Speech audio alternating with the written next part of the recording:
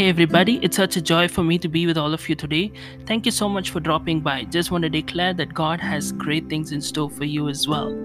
Before I go into the message that I have in store for you today, I encourage you to connect with me through the various social media platforms that I'm available on. You can check out my content on Instagram. You can also connect with me through Facebook and Parler.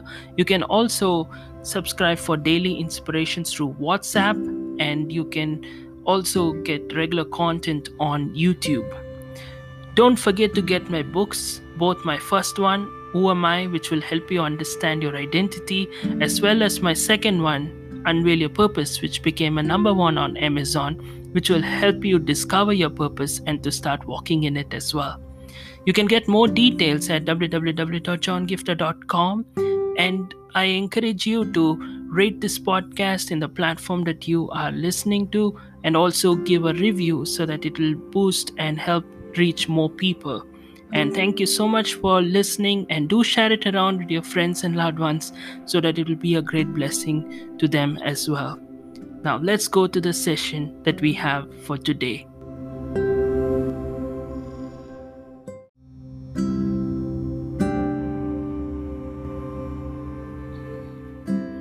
I'm going to talk to you today about how your reputation is in God's hands. Many times when we go through life, we see people who are doing things just to sabotage our efforts. Maybe they just hate on you. They just spread rumors just to ensure that you don't succeed. They just try their best to ensure that all your efforts are going in vain, or they just try their best to play politics. Or there are people who just listen to the rumors without trying to take the step to come and clarify with you if that's true or not. Or there are times when people just assume things about you and they just go and spread, and you really wish you could go and clarify and show yourself up to them, prove to them, or try to tell them, listen, I'm in the right track, you misunderstood me, that's not what I meant, that's not what it is, that's just a rumor that was spread because they hated me. But there are times when you can actually clarify, but there are times when you have no control of the rumor. You have no control about what people are talking about you.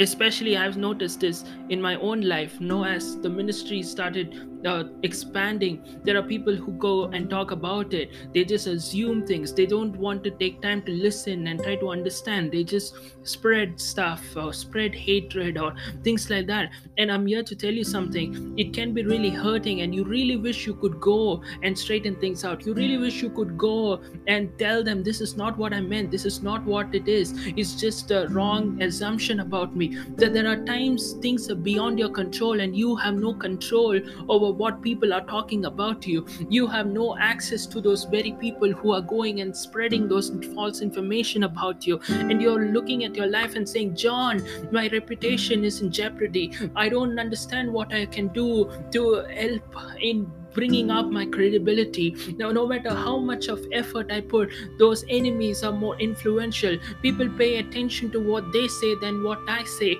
and somehow I'm not able to stand up. Somehow I'm not able to go and show and prove to those people. They don't even take the time to listen to me. They don't even take the time to understand the reality of the situation. They just listen to those rumors. They just feed on those lies. But I don't know what to do, John. But I'm here to announce in one line, this is it. Your reputation is not in your hands. It is in God's hands. Let me quickly share a word from 2 Kings chapter 5, and then I'll quickly rush through to tell you the context of it and then come to the message that I have for you. So there is this man from a foreign nation called Naaman who has leprosy, and he is a high-ranking official under the king, and so he wants to get healed. And because of Prophet Elisha, who gave him a word and said, I want you to go and dip in the Jordan River 7 times and you will be healed. And so he goes and he gets healed and he comes back. Now listen to this. I encourage you to read the passage to get the exact story if you do not know. But here's the thing, he gets healed, and then verse 15. Then Naaman and his entire party went back to find the man of God. They stood before him, and Naaman said, "Now I know there is no God in all the world except in Israel. So please accept this gift from your servant." But Elisha replied, "As surely as the Lord lives, whom I serve, I will not accept any gifts." And though Naaman urged him to take the gift, Elisha refused. So let's not look at why Elisha refused to accept the gift. That's not the message here. You have to understand that he urges him, he tells him, "Guys, listen, I've come from a foreign nation. I am in a very highly respectable position." So you imagine a person in a highly influential position is coming and he says, "I want to give you gifts." He has lot of gifts that he wants to shower upon Elisha. Now just imagine, sometimes I've noticed when I pray for people and they get healed, they're so excited. They immediately say, "John, I want to sow a seed," or "I want to support your ministry financially. I'm so grateful." It's not about the money, but it's about the fact that they're so excited that they just want to express that, right? That is the kind of a place Naaman is. He's so excited, he wants to give him a gift, and he has those gifts ready. Now I want you to understand one important aspect here. He went by faith, guys. He had that faith. Yes, this prophet is a really respectable man in this whole country, and he went from one country to another country just for this healing, and he got a healing in his life. And here he wants to give him a gift, but Elisha refuses. Now let's go to the next part, right? So I'm going to stop and fast forward a little bit, where Elisha has an assistant called Gehazi. So here's the thing, verse 20. But Gehazi, the servant of Elisha, the man of God, said to himself, "My master should not have let this Aramean get away without accepting any of his gifts. As surely as the Lord lives, I will chase after him and get something from him." So Gehazi decides that, "Oh, listen, my master is not getting anything. Let me at least go and get something." So he sets off after Naaman. And when Naaman saw Gehazi running after him, he climbed down from his chariot and went to meet and asked if everything was okay. Now listen. "Yes, but my master has sent to me to tell you that two young prophets from the hill country have just arrived. He would like 75 pounds of silver and two sets of clothing to give to them." And Naaman said, "You can take twice as all that you asked." And he gave him two sets of clothing, tied up all the money in two clothes, and sent two of his servants to carry all the gifts for Gehazi. Now think about it for a minute. Naaman urged Prophet Elisha to accept the gift, and he says no, and he says no, and then he leaves. And this servant Gehazi comes and says, "Listen, Prophet Elisha only sent me, and he's telling me to get all this." Now think about it. What kind of how do I put this? What kind of a thought process Naaman could have had about Elisha at that moment? Elisha cannot go and tell Naaman that that was not true, right?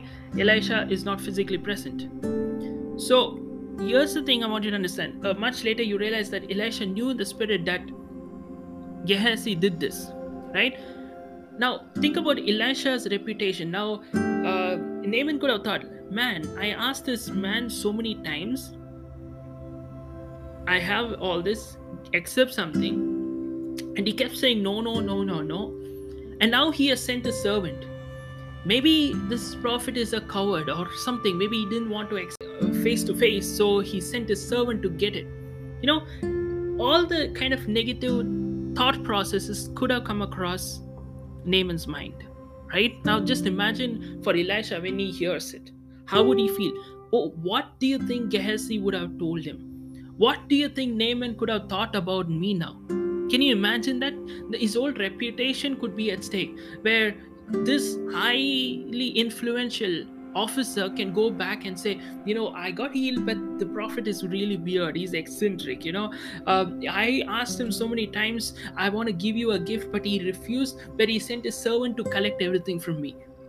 So can you imagine how Elisha could have felt? Can you imagine how Naaman could have felt? Right? He could have thought he was weird.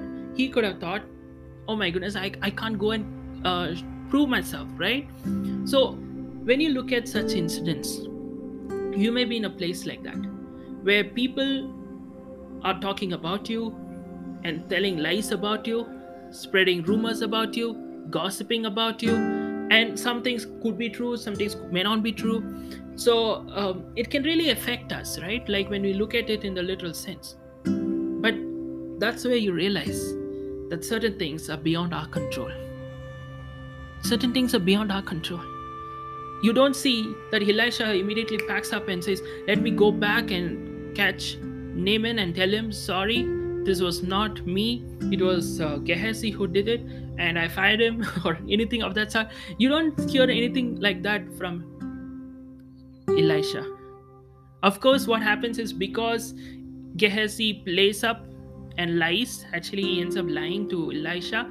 So, the very leprosy that Naaman got, Gehazi got. So, forget about Gehazi. He already gets the consequence of his action. But think about the reputation point of view for Elisha with respect to Naaman.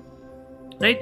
When Naaman goes back, all he could think about Elisha is, of course, he healed him. He would be forever grateful. But when it comes to his personal idea of who Elisha is, it would be something really stupid. It would be like, oh, hey, maybe he's a coward, maybe he's eccentric, maybe he's weird, or anything of that sort, right? So, what I realized is this: sometimes things are beyond our control, and when things are beyond your control, you don't take the pressure upon you. Let God be your vindicator. Now, I say this very respectfully in my life. Like, people spread rumors about me. There were things that were partly true, maybe because I was, growing up, I didn't know things, I made mistakes. And I've shared this several times that, much of what I do, even in the ministry, my books, my television, everything is something that is being done for the very first time in my family. So I'm kind of like a trendsetter. Like, I'm kind of in a place where I'm pioneering so many things, and I don't have people to look up to where on a close range where I can say, okay, this is how it should be done. So most of the things I do are trial and error. So there are times I've made mistakes, and there are times people made rumors about me, spread stuff about me, said things about me, and there were times it was just beyond my control. It affected me initially, but I've learned to say, like what I just shared in today's sermon, that my reputation is in God's hands. And in so many ways, I've seen that the people who thought I was stupid and dumb and eccentric and weird actually were amazed to see the hand of God over my life. So I want to tell you, God knows how to vindicate you, God knows how to take care of your reputation. So take off the unwanted pressure and learn to trust Him, and know that God knows how to protect, watch over you, guard you, as well as your reputation, and He will vindicate you. And that's what really matters. You don't have to go out of the way. Like Elisha never went out of the way to go and prove himself to Naaman. You don't have to go out of the way trying to prove yourself. Just allow God to vindicate you. He will take care of the rest. May God bless you. Amen.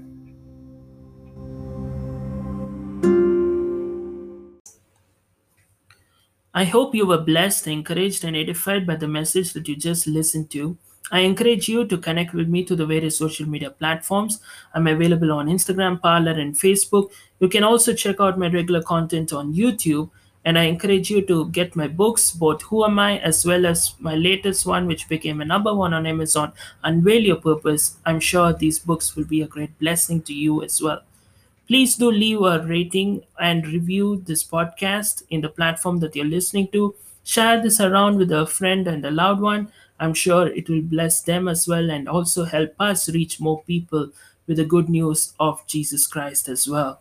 Do check out other content on the podcast platform. And if you're led to support us financially or you would like to connect with me, you can also check out the details in the description with regard to my PayPal account. And also, if you are led to invite me to share the word in any other platform, you can do so by connecting with me either through the website or through any other means like the social media platforms as well. Thank you so much for dropping by, and I'll see you next time. If you want to get more details, check out my website www.johngiftah.com.